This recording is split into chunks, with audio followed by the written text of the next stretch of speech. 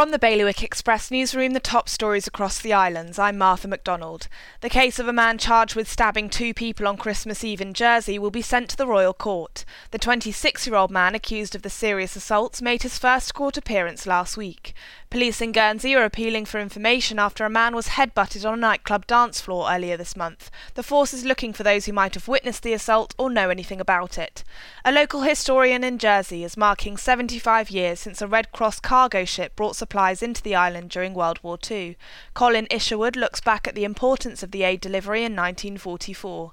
And a special guest has been announced to present the Channel Islands Sports Personality of the Year award in Guernsey next month. It's been announced that the international rugby player Scott Quinnell will be the host of the award ceremony at the end of January.